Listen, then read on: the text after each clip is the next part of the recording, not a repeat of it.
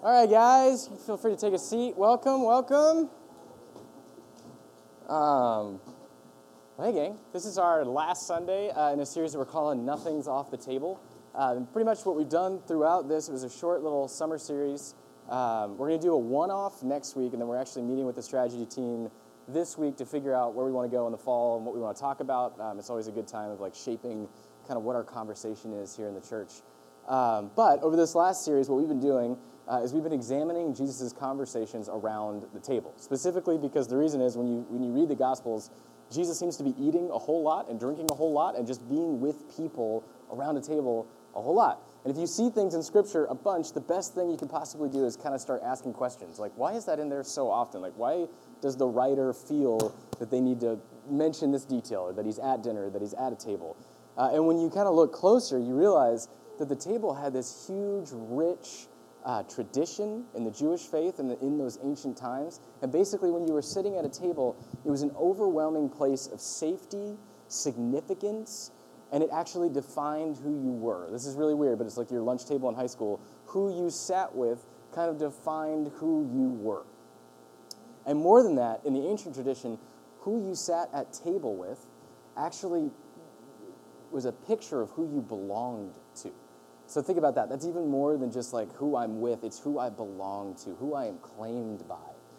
Right? When you're at the table, and we've mentioned this entire series, but when you're at the table, you literally were safe because the host, whoever was hosting, was duty-bound to protect you and serve you to the best of their ability. If you walked in as a guest in someone's home, it wouldn't be like, oh, okay, well, we've got some snacks, and then we'll throw those out there, and then we've got these stale chips that have been in the fridge for like 2 weeks.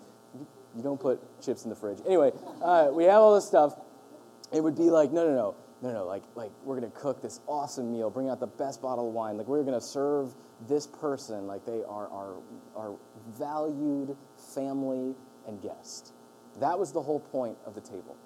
And I think a lot of times in church, we kind of have replaced the idea of a table and the space where Christ literally says, as he breaks the bread and shows them the wine, he's at a table and he says, hey, when you gather together, do this in remembrance of me. And then what's really funny, right after that, before they go to the garden and everything goes down, it says that they sang a hymn, and then they went. So right in that moment, Jesus is kind of modeling for these early Jesus followers what his community is going to look like, what quote-unquote church or ecclesia, this gathering, is going to look like. And when he does that around a table, and I'm afraid that in modern Christianity, that's something we've lost, and we've lost it in a big way. Because now the table has been replaced with what church you go to, what denomination you go to, what beliefs you subscribe to, where you can be welcome and where you cannot. But the whole idea of the table is that when you entered there, you were family, that you were protected, that you were valued. And so Jesus would say some pretty outlandish stuff to both his followers and the people who were kind of rubbing against him, these Pharisee people. And he would say these ridiculous statements at the table that would push them way farther than they thought they could go. But there was a maturity and a mutuality to that conversation, because they understood that here at the table, this is a place where we can have these conversations, right? In Western culture, how many times as a kid, well, I mean, if you were me and you talked a lot, would you hear like, that's not appropriate at the dinner table? Right? We have a mantra, and there's a whole list of things that you just simply do not bring up. And that's very good. Like, those are there for a reason, because, like, you know, if you're Thanksgiving and you go on your political tirade, you're not going to be everyone's favorite person. But we have to start loosening up those tightly wound screws on what we can talk about and what we can't talk about, because what's happening now, and we've seen it, is that we're beginning to live in vacuums. We're beginning to live in places where we go to the spaces that we agree with and the people agree with us, and so we talk freely there. But as soon as we're in a different space, we actually avoid those spaces altogether, because those people, oh, they don't dress like me, they don't look like me, they don't agree with my same politics, they don't agree with my faith. Those people, they become other. But the table is just, there's a guest, you're my family, we're going to talk, you're protected, you feel safe, I'm going to serve you. The table was this radical idea of fellowship. And it was designed to take this stranger, because guests in the ancient, in ancient Israel, they would wander the land, and you were really, really dependent. If you're a shepherd, you'd have to go from like spot to spot, herding your sheep, taking them to new pastures so they could eat, getting them to fresh water, all that kind of stuff. And at the end of the day, if you weren't sleeping outside, it was harsh and the heat was awful. If you've ever been to that area in the world, you'd understand that's not a fun place to be outside all day. So you were really reliant upon the people that you would come upon, the houses that you would come upon, the tribes that you would come upon, to let you in and literally give you the sustenance that it would take to survive. That's how important this was. And so these laws, these rules were set up for this desert hospitality thing in which you would enter the home, they would wash your feet, they would hand you bread, they would put maybe a cloak over you, like so that you would know you're completely welcomed in this space. And all of those things were designed not just for casual how's the weather conversation, but they were designed to take someone from a complete stranger to family. A complete stranger, not just a friend right here, but all the way over to family. And we can do our best with like welcome tables and greeters and all that kind of stuff, but that doesn't serve the same purpose as the table does. And so my hope and my prayer with this series is to pull us from a part of just being sort of like a church where we just gather on Sunday to understanding that when we gather at this place and we approach the table every single week, we're approaching it with that kind of severity, that kind of joy, and that kind of awe. Then when we come to the table, we're literally saying to all these people around me, these are my people. I'm going to respect you, and I'm going to respect your views, and I'm going to listen to you, and we can have conversations that in normal sort of scenarios we can't always have. So the other part of this was that I asked you guys to give me questions because I wanted you to kind of drive the train here, and I wanted to see what we wanted to talk about. So these are questions that would normally be off the table in any other kind of like church context. We handle some really, really heavy stuff. We handled like early death. Just some heavy stuff that most spaces, it would be a stretch for them to swing that hard, but we decided we'd take it on full on. And this last one, we're going to talk about the church, because there were several questions that all were related around the same theme, which is basically this. Statistically, if you read the news, if you're kind of with it and you're following church in present day, 2018, there's all of this talk that the church is dying. And it's not just talk, it's a very real thing. Church is actually dissipating at a huge, huge rate. In fact, in the last 10 years, since the 90s actually, so a little bit longer, we've seen a bump from 6% of people who are not religiously affiliated, who don't tend to worship a service, to 22% overall in the American population. Even more than that, millennials, that's 35%, say they're not religiously affiliated and will never attend a church service. That's just in 10 years. That bump has happened. So this is not like an issue or something that can be really fixed. This is a reality. It's a reality. And so we as churches, and especially as new churches, we have to figure out fresh ways to be church. Not to present the gospel and all of that, that's going to remain, but we have to be new and fresh in the way that we gather together in community, and we have to be flexible and we have to be honest. Because I think all too often people avoid situations like this because they come in thinking they have to have it all together, or they have to know the right lingo, or they have to know when to sit and stand, all that kind of stuff. We have to be flexible with where we're going. So today we're going to look at several different stories in the Bible, all about how God kind of solves this problem of loss, division, and brings people back together, because that's his ultimate plan for the whole world, is kind of to redeem things and make all things new. And to do that, we're going to talk about a story where I played with a fire extinguisher, and we're going to talk about the time my mentor said I should quit, and we'll talk about a fun Zen word called moo. So let me pray for us, and then we'll jump in. Lord God, thank you. Thank you for this space, for this community.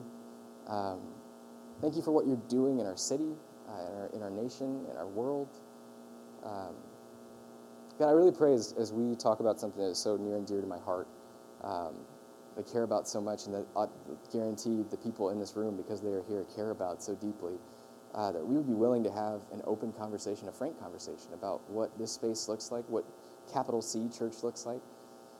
And Lord, more than anything, I just pray there's a real chance to be very cynical, to be very kind of like naysaying, as we are a new community, but I pray that we could do this in love, and we could recognize that there's room for every sort of community and brushstroke on this giant canvas and painting you call the kingdom. So we do this lovingly, and we know that you're here and that you showed up and that you're guiding us. Amen.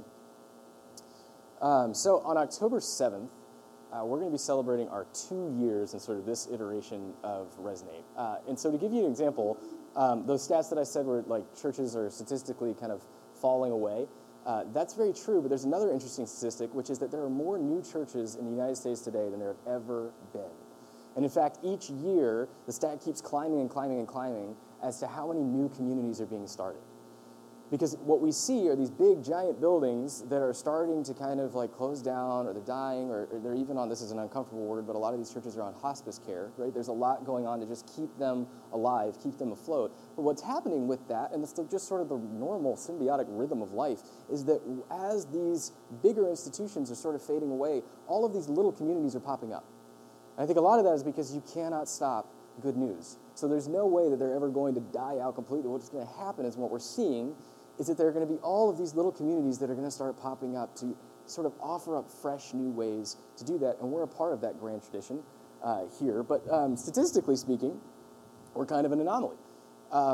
Every sort of like church planting thing that I went to, and I had to go to like all of these boot camps and seminary, they put you through all this stuff, they gave me a list of rules that you have to follow. And they're markers, so you have to have this many people by this many months. This will be a little inside baseball, but I promise this is going to come around. You have to have this many people, this much money in the bank, all of this. I'm here to tell you today, 2 years into this, we have hit none of those markers.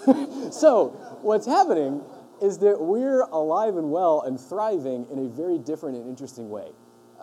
So 2 years ago, as we revamped, and we thought about this, I got a call from my mentor, and actually just like my hero. This guy is a church planting wizard. And planting is a very Christianese word. It just basically means like church startup. So, but they call it a plant because it's supposed to be a little seed and it grows. It's very cute. But my hero, his name is Nick, and I was lucky enough, he invited me to be on his cohort, which is this kind of intensive program over the summer to just go through what church looks like, to visit all these different churches, and we go away for a week.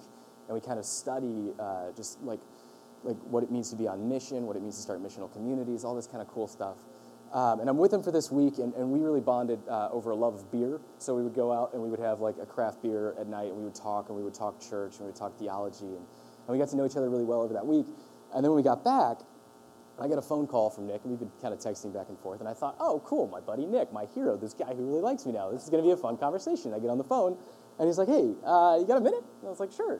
Thinking like, still cool, everything's fine. And he's like, hey, I'm up at my cabin, and I'm walking down the lake, and I felt like I really needed to call you. And I went, okay. And he goes, hey, so, just looking at all the number stuff you gave me based on this new community you're trying to get started, and based upon like sort of your age and everything, I believe in you as a leader, Josh, but I think you need to shut this down immediately. It's not going to work. And I was just sort of dumbfounded on the other end of the line, like, oh, this isn't the phone call I expected to have. Right? Like, uh-oh. And I thought about that for a really long time. When someone that you really respect and really love speaks into you that way, he was just trying to care for me, but at the same time it felt like, oh, maybe he's right. Because on paper, like, yeah, man, maybe he's right. But that was 2 years ago, and again, statistically speaking, most church plants or startups will fail in the first year. And if you make it to year 2 and you're financially sustainable, the odds that you will make it in general are far, far greater, and we're coming up on that. And the weird part that we're coming up on that, this is not a bragging story or anything like that. This is not what I'm doing. What it is that what we're seeing is that there's a shift and there's a change in the way that people are viewing church, attending church, and the way that churches are existing. I think it's so important to latch onto that change and understand that this is not something we need to be scared of, but it's something we need to embrace. Because for too long, we have been splitting off and dividing in all sorts of different ways.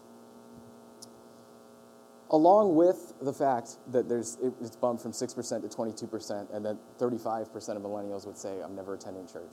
28% of overall people who said they would not, this is from a Gallup poll, 28% of all people who said that they would not attend a worship service cite 2 reasons for that, and they're both in the same category, which is a real bummer. But it's the sermons, and it's the fact that they don't feel welcome. And both of those are in the same category. 28% feel like they're either not welcome or that they don't resonate with what's going on in the sermon. So what that means is the people with my job description are not doing a very good job. But also, what that means is that I really latch on to that 28% that are saying when I might attend church service, but when I walk in, I feel like I am not welcome. And that is a huge, huge thing, guys. The fact that you could walk into the table and you could feel like I don't have a seat at this place, or I'm not right for this, and maybe I'm living a certain way, or I think I'm living a certain way, and people are going to judge me, or whatever it might be. But the fact that 28% of these people are saying I would not enter a church building because I do not feel welcome can be changed. It's actually a very easy change if we stop picking apart and fighting about things that matter the least, and we start looking at the stuff that matters the most, which is, 1, the gospel, and 2, you guys, people. People. If we zoom out and we view this as people and the gospel, we can stop messing with all of the tiny little things. Did you know that there are over 33,000 denominations in the Protestant tradition alone? 33,000 registered traditions worldwide right now. 33,000. And Jesus' major prayer before he goes to the cross and he prays over all of his disciples and humanity, what does he say? It's a trick question. You don't have to know that. He says, Lord, my prayer for them is that they might be one as we are one. That they might be one. And if you look at the way that we're living right now, and if you look at Christianity in general today, you're going to find out that, like, if there's 33,000 denominations, maybe we're not listening to that. And here's a weird flip for you. A lot of times we spend a lot of time pondering and thinking about why our prayers aren't answered, or I've been praying in this way and I felt nothing back from God. But look at this. This is one instance where God is literally praying for us and we're not answering his prayer. We're not acting as one. We're splitting up over the weirdest little minute details. Sometimes they're big. Let's take my home tradition, the SBC, the Southern Baptists. This is in no way going to be bitter at all. Southern Baptists, it turns out there are Baptists and there are Southern Baptists. So the Baptists will call themselves the regular Baptists and the Southern Baptists will call themselves the regular Baptists. So both of them are Baptists in the same tradition. There's a couple minor details in there that are different, but the major one and the reason that they split way, way, way back was over the issue of slavery. And I'm going to leave it to you to guess which one wanted to keep that tradition and which one wanted to leave. But they literally split in half because one side said, no, we can look at clearly in Scripture that this is a right thing and that we should own slaves. And then you have another tradition that says, no, I don't think you're reading that right. We're going to split off and we're going to do our own thing. And the SBC is one of the largest growing traditions or denominations right now in the country. And that's fine. But the issue is they didn't really apologize about that whole slavery thing until the 1990s. Whoops, right? It was like 1993 they finally came out with a formal apology for doing that. So those are big ones, but there are all sorts of other little details that we branch off from. Like, I don't like the music style here, so we're going to go over here and we're going to create our own community. I don't like the way the pastor talks, so we're going to go over here and we're going to go create that community. Now, when Jesus is sitting at the table breaking the bread and handing them the wine, I don't think he's thinking about the quality of the music. I don't think he's thinking about the quality of the sermon. All he's saying is, hey, are you gathering in a space and are you remembering me? Are you gathering in a space and are you actively having a conversation about me in this safe environment? 33,000 different denominations does not look like unity. It does not look like one. And it's fine. We can have different families. We can have different opinions. That's awesome. But we have to stop fighting over the little details, over the minutiae, over these bizarre little rules that are separating us to the point that we won't unify and help. Can you imagine if 33,000 denominations... I looked this up. The Staples Center can fit 21,000 people. That means that if you had one person from each one of those denominations, they would not be able to fit in the Staples Center, right? But if you could get all of these people gathered together and unified over this one issue, which is to share the love of Jesus with all people, imagine the things that could get done in this world. Imagine the stuff. And the stuff that's holding us back is due to how we dunk people in water and little details like that. And I'm telling you, the saying is true. The devil is in the details, right? When we talk about, like, the devil and evil forces and Satan and the adversary and all of that kind of stuff, we have to stop looking at it like this little dude with a pitchfork and he's all dressed in red. The real issue here is that the adversary, or those forces that keep us from acting on the gospel or on this idea of Jesus and the way that he lived in the kingdom, the stuff that's actively stopping us from that are these small little minutiae details that don't need to be there in the first place. And I think the greatest win is that those other forces are just going, no, if we can keep them talking about this stuff, we're good. Just have them keep fighting about moving that picture of the late pastor in the 1960s and then move to the office instead of the real. Those kind of problems truly, truly do exist. And if we could stop fighting over the little stuff and start focusing on the really big issues, I think we're going to do much, much better. We're going to be much, much better off for it. Look at what Paul says in Ephesians 4:4-6. He says this, commenting in English Bible, you are one body, one spirit, just as God has also called you in one hope. There is one Lord, one faith, one baptism, and one God and Father of all, who is over all, through all, in all. And the most important statement there is that there's not just one God. That's a great statement. But the other statement is that you are one, just the same as that God is one. That in groups like this, we are one. And what's super cool about small new communities like this is we're not like a giant cruise ship where we're going to have a whole board committee if we want to trim just a little bit off course. We're like a little tiny pirate ship that we can say like, oh, we want to go over here. Shoop! And no committees, right? When the flood hit in Houston, and the Astrodome couldn't take the people and all that stuff was happening, we literally had a moment where we said, like, hey, why don't we just go ahead and give 100% of our offering to that flood effort? Like 100%. The stuff that was already scheduled to come in, everything, just 100%. And I'm telling you right now, our budget is not that great. So this was a big move for us. We just said, no, we can do this because we can navigate this ship quickly. We can say, hey, we need help over here. Let's do it. When the Thomas fire hit, we were able to give a portion of our offering to that. When we started Resonate, and this is going to have to do with what Bobby is here, this is something we haven't talked about in a really long time. When we started in the very beginning, we not only started this community, but we started a small community in Ecuador and helped them fund a church that got started at the same time there. So this stuff, being able to zip very, very quickly, gets us out of the minutiae and the muck and all of the stuff that will weigh things down. And it says, no, we're able to act upon what's happening rather than just talk about what's happening. There's a huge moment right now where people are kind of just frustrated with the idea that we say, like, my thoughts and prayers are with you, right? How often do you hear that? That's wonderful. We should always be praying. We should always be thinking for these people. But also, those prayers should lead us into action. And in communities like this, we can actually do that. That's such a fun thing to be able to grab onto, to be able to go. I used to do a chapel at a high school here in town. It's connected to this bigger, older church, and I would get in so much trouble.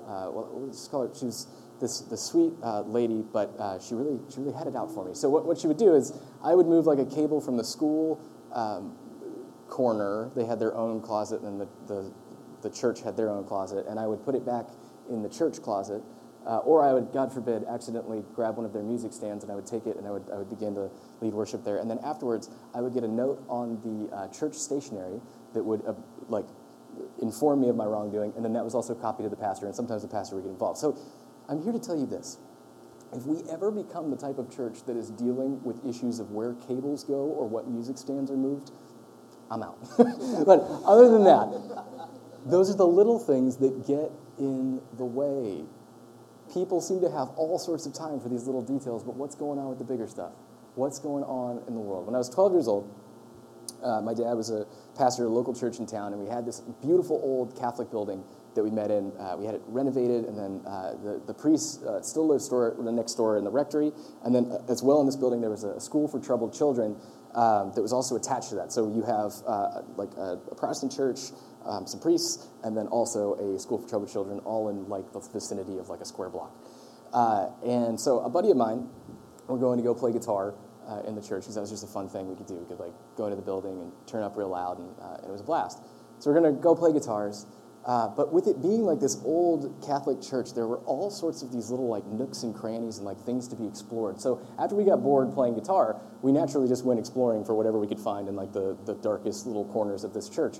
And there was one room that I referred to as the scary room because it had no light, but it just had these like kind of like breaks in the floorboards and stuff where you could see the light coming through. but they had all of this awesome old like sound equipment in there. And so we're kind of like rummaging through all the old sound equipment, like, oh, look at this, we found this, oh, look at this. And then all of a sudden we turn to our right, and to our right, there is no lie, like 20 fire extinguishers. 20. Just all in a row there. And it quickly shifted from me going like, oh, we should like rummage through this old sound equipment to, have you ever shot off a fire extinguisher? And the friend probably said no. And I said, do you want to shoot off a fire extinguisher? And he was like, absolutely. So we go, we pick up some of these fire extinguishers. These are, what do you call them? Expired, completely expired. Maybe it's like 20 years old, right? So we take them, and we go outside, because we're not going to do this inside. We're responsible young men. So we go outside, and we start spraying one of the fire extinguishers. And I kid you not, we get like one like off, and it was glorious. And then we hear from the rectory, we hear a very distinct sound of a priest going, hey, what are you boys doing over there? And we go, whew. And so we quickly scatter, as you do. And so we scattered, and we left the fire extinguisher there, just fearing for the smoting of God to come down upon us. So we're hanging out, we go back, we're scared to death, we're not going to touch the fire extinguisher again. Then all of a sudden, a police car rolls up to the front of the church, and the police officer gets out, and he says, hey, are you the two boys that were shooting off the fire extinguishers? And in my classic just Christian guilt, I break down. I'm like, yes, we did it, I'm sorry. So then they put us on the curb, and they say, wait here. And then it just so happened that the principal of the school for troubled children was around, and they thought that maybe we were one of those kids. So the principal comes out, and the principal goes, I don't know, I'm going to have to look up. I don't know if these kids are in our school, which I was like, your school's like 30 people. That's not great. But anyway, so we're sitting there, and we've got a principal, we've got a policeman that have showed up. And then naturally they call my dad, so a pastor rolls in. So far, if you're tracking this, we've got a pastor, a priest, and a policeman, and a principal. And then, what else? Oh, another policeman comes, because of course they need backup for these two small children. So you've got this plethora of people. In fact, if there was like a fireman and the mayor, you could have held like a town meeting. It was that many people of authority. And we're scared to death. Like, what are they going to do? And in my mind, my 12-year-old mind, I'm going to jail. Like, this is it. I'm like, sweep me up. And then the police officer goes and he finds the fire extinguisher and he says, this is vandalism and it's illegal to shoot off a fire extinguisher. People need these. And we're like, I know. I'm sorry. And then he looks at the fire extinguisher and he goes, oh, wait, this is expired. Oh, these kids are free to go. And then you just saw this look on all of these authority figures that were so ready for that smoting about to happen, just go like, wait, what? Like, are you serious? Like, they're just going to go? And he's like, oh, yeah, no, there's nothing wrong with this. Like, they just shot off an expired fire extinguisher. There's nothing we can do. We can't press charges or anything like that. And all of them just kind of looked dazed at each other like, wait, that's not the way this is supposed to work out. So the story is not that I proved an entire gaggle of authority members wrong in this. The moral of the story is you have this entire group that almost represents every facet of authority, both in religion and in the real world, and you have them all coming and having time to come to two 12-year-olds shooting off a single fire extinguisher. My main question is, why did they not have something better to do? Why was it that they were able to drop everything and come investigate this? And I don't bring this up again to prove the authority wrong. What I think the issue there is that we've started to look at authority in such a boring way. Authority is this God-ordained, awesome thing. And authority should be this reverent thing, because really what authority leads us to is issues of justice. Big stuff that's going on. But we've sort of dumbed it down so far that authority becomes about little rules, little laws, follow this, follow that, ticket for that, all of this kind of stuff that gets in the way. And we're bogged down to the point that really a position of authority doesn't look all that appealing right now. It doesn't really look like a fun job. It doesn't look like a fulfilling job. It kind of just looks like something where you're doling out punishment. When really authority should be this awesome way of getting people back on track. Getting the whole mission, everything back on track. It's in these little details and these little things that keep getting in the way. And I think especially as we come to issues of the church and church authority, as far as like outsiders see us and they look in and they see us all fighting each other over these little minute details, they're going to look at that and they're going to say, that seems completely unappealing. These people can't agree on anything.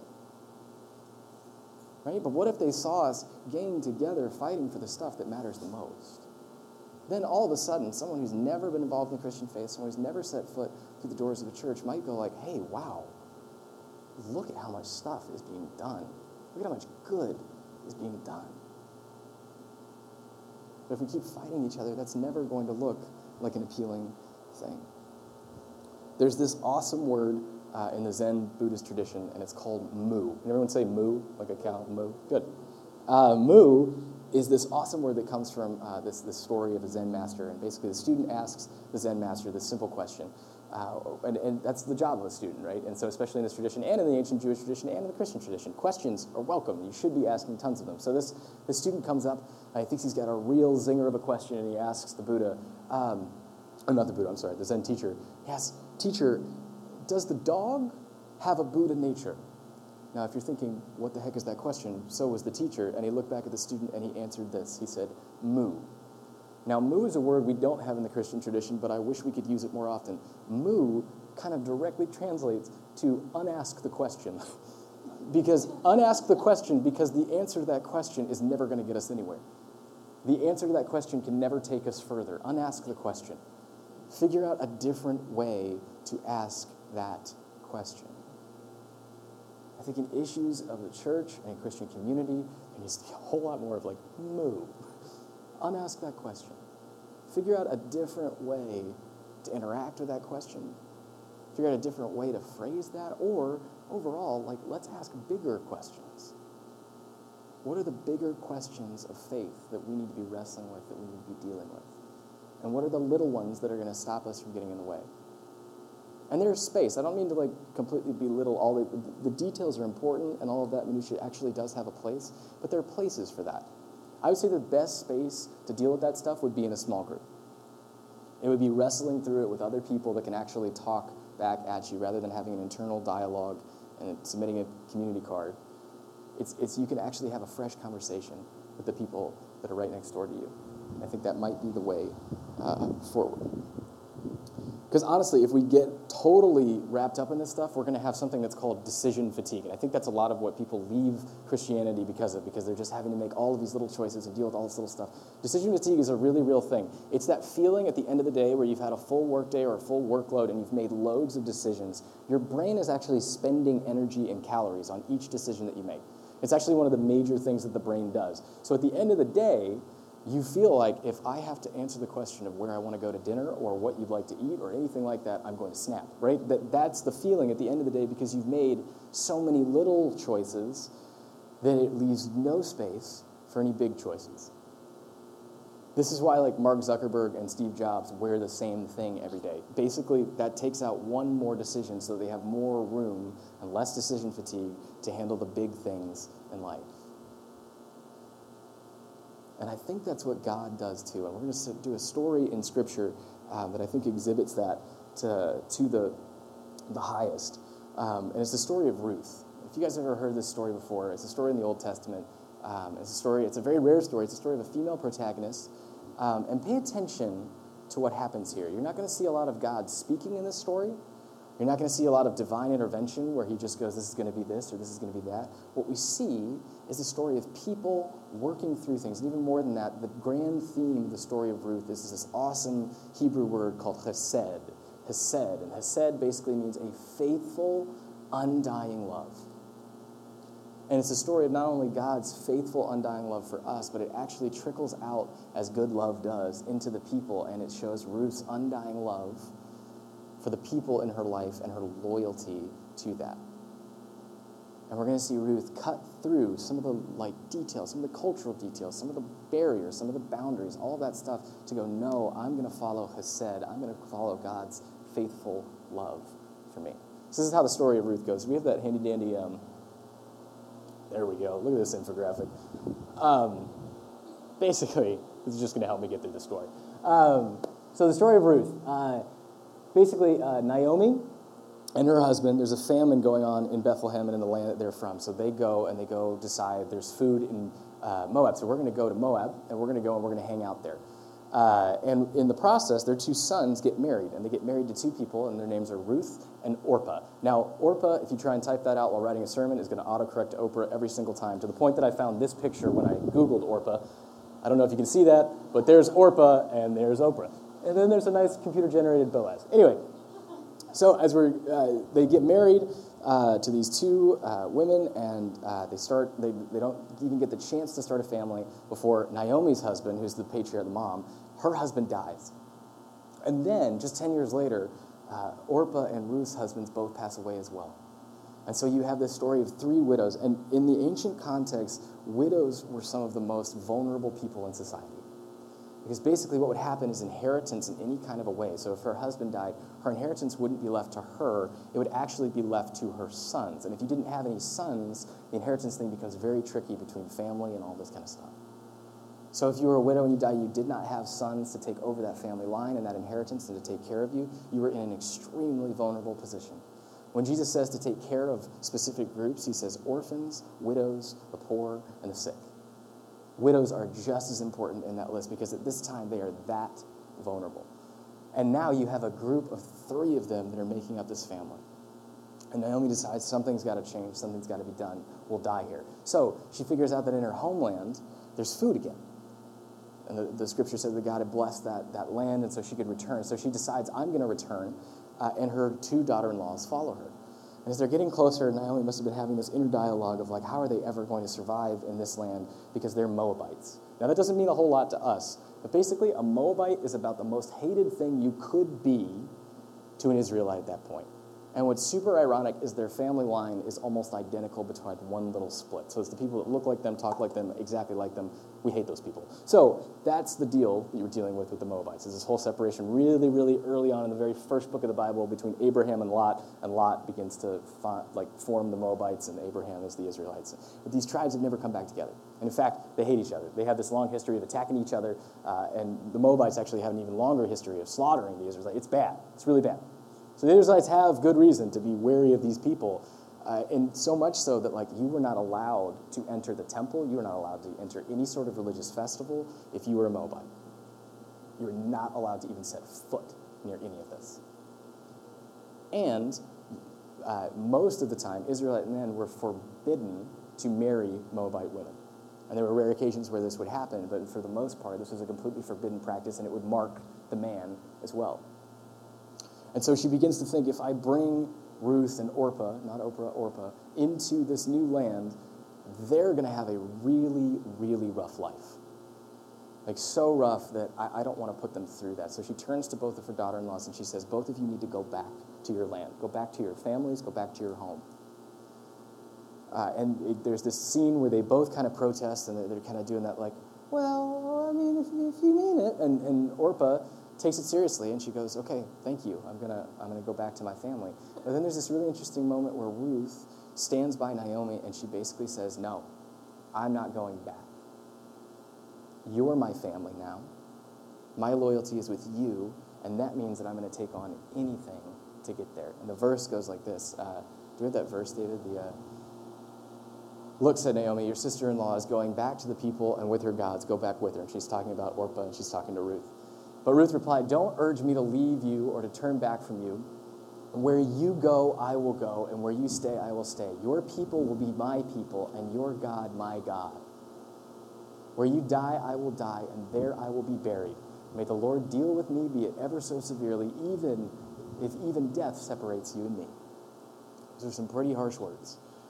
To which Naomi replies, okay. So Ruth comes with Naomi into this land, and be really, really intentional and look at this. Look how God is going to solve this division between Lot and Abraham, the Moabites and the Israelites, this tribe that's been separated for so long. Who's he using? He's using a female protagonist, a woman who at that time would not even be listed in a census. And he's using her as an outsider, as a Moabite, to come into this story. And what does she do right off the bat? There is a huge list of things that you needed to do to convert into the Jewish culture and into Judaism at that point. What Ruth does is just basically say, nope, I'm converting, that's happening right now, it's done. Which breaks all the rules.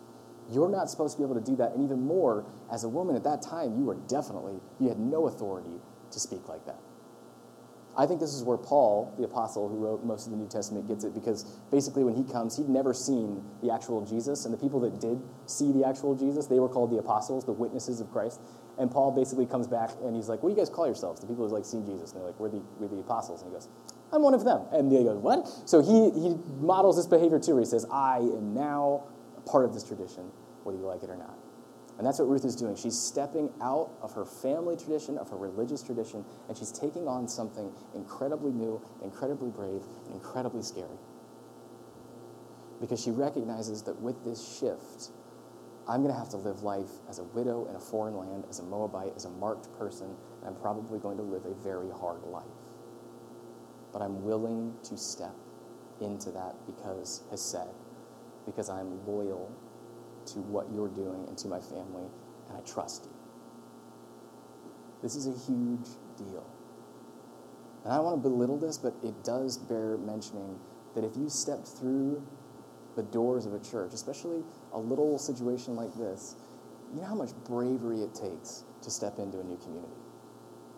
To know, like, am I dressed right? Do I have, like, the right stuff? Are they going to judge me? Is everything going to be okay? The amount of bravery it takes to step in and say, I will be a part of this community is immense.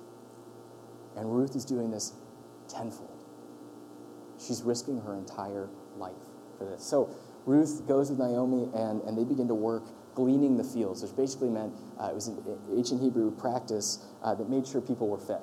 So the workers could work, and they could take the majority of the grain in the field, but they would have to leave behind a certain percentage so that other people who didn't have the same opportunities, or maybe they were sick, or maybe they were late, whatever it was, they could come and they could glean from the field, which basically meant whatever was left over, that would sustain them, and they would be okay. It's just an ancient way of taking care of people and making sure everyone had something to eat at the end of the day. So they're essentially doing that, but it was dangerous, especially if you were a woman, because you have workers that are on the field who are all men, and this is not the type of space where it's completely safe. So Ruth decides to do this for Naomi, and she's gleaning in the field, and all of a sudden, she meets this man. This man kind of goes up to the workers, and he says, who is this woman? Because this is a bold move. Like, for a woman to be in the field gleaning was like, hey, she's got some guts. Who is this person? And they reply, oh, that's Ruth. That's Naomi's daughter-in-law, and she's come. She's a Moabite, and she's come to stay loyal to Naomi. And Boaz happens to be related to Naomi, but we don't figure that out until a little bit later in the story. But he hears this story, and he goes, wow, what great faith. And he walks up to Ruth, and he goes, hey, I can't believe what you're doing here. This is incredible. Good for you for being so intensely loyal. You know what I'm going to do? I'm going to send you home with a bunch of grain. The bunch of grain basically translated into like maybe over 200 pounds of grain. Like she comes home loaded with grain. And Naomi goes, what happened today? And she goes, well, I met this guy named Boaz, and Boaz just said, good on you for being faithful to Naomi. And Naomi goes, oh my gosh, Boaz. She goes, that's our family. It's called a kinsman reuniter. A kinsman reuniter. Basically what that means is it was the closest enough relative to them that if he married either Naomi or Ruth, it would redeem the whole clan. And basically the whole reason that they're widows and can't get the inheritance would come back through into the family, and their family would be redeemed. And so Naomi gets the classic mother-in-law sort of like twitch and just goes, okay, you're going to go back to that field tomorrow. So she goes back to that field tomorrow. There's a whole scene where she kind of like uncovers him. We're not sure what's happening there. I'm going to skip past that part. It's interesting. Anyway, so they go to the field, meets him again. And then the part of the night, she's there at night with Boaz. She wakes him up. He's sleeping. She's by her feet. And she says, would you please extend your garment over me and redeem my family, which is a euphemism for marriage. Would you please marry me and redeem my family? And Boaz says, what an amazing gift. And he literally says, you didn't pick any of the younger men in town. You came to me. And then he says, I want to do this. I really do, but I know that there's a closer relative to you, and I'm going to go ask him, and if he says no, I will totally be your kinsman redeemer. And so he goes off, and he asks this person, and the person is excited, because here's the deal. If you were able to marry in, you would receive that inheritance. So this is essentially like a big financial boost. Like, oh, I'm going to get land out of this. I'm going to get money out of this. And he goes, this is like a lottery ticket that's just been planted in my lap. And think about that. The character of Boaz, who's now the new kind of loyal character in this, is not just going, okay, I'm going to do this. He has the respect and the dignity to actually say, I actually know of someone who deserves this more than I do in terms of cultural stuff, so I'm going to go ask him first. So he goes and asks him, and the guy's like, yes, score. But then Boaz just kind of slips in, oh, by the way, she's a widow and a Moabite. And the guy instantly says, like, nope, that could affect my whole family. I'm not going to have it. You go ahead and do it. So Boaz starts down the path of marrying Ruth, and at the end, they get married together. He redeems the whole family. They have a son. That son's name is Obed, father of Jesse, who's father of David, King David. Now, I want to point out, that's a long journey to get back to this, right? We had to hear the whole story. What I want to point out is that if you look at the Davidic line, the genealogies, these are this long list of names in the Bible, not only do we get to see that David has Moabite blood within him, which there's a funky little passage in Deuteronomy 23:3 that looks like this. David, we have that passage? No Ammonite or Moabite of any, oh no, I'm sorry, is that any other descendants may enter the assembly? Oh yeah. May enter the assembly of the Lord, not even in the 10th generation. Now, David would have been the 3rd generation from Ruth, so that would make him ineligible to even set foot in any sort of religious thing. And yet, this is the guy that's originally charged, and God says, you're going to build this temple.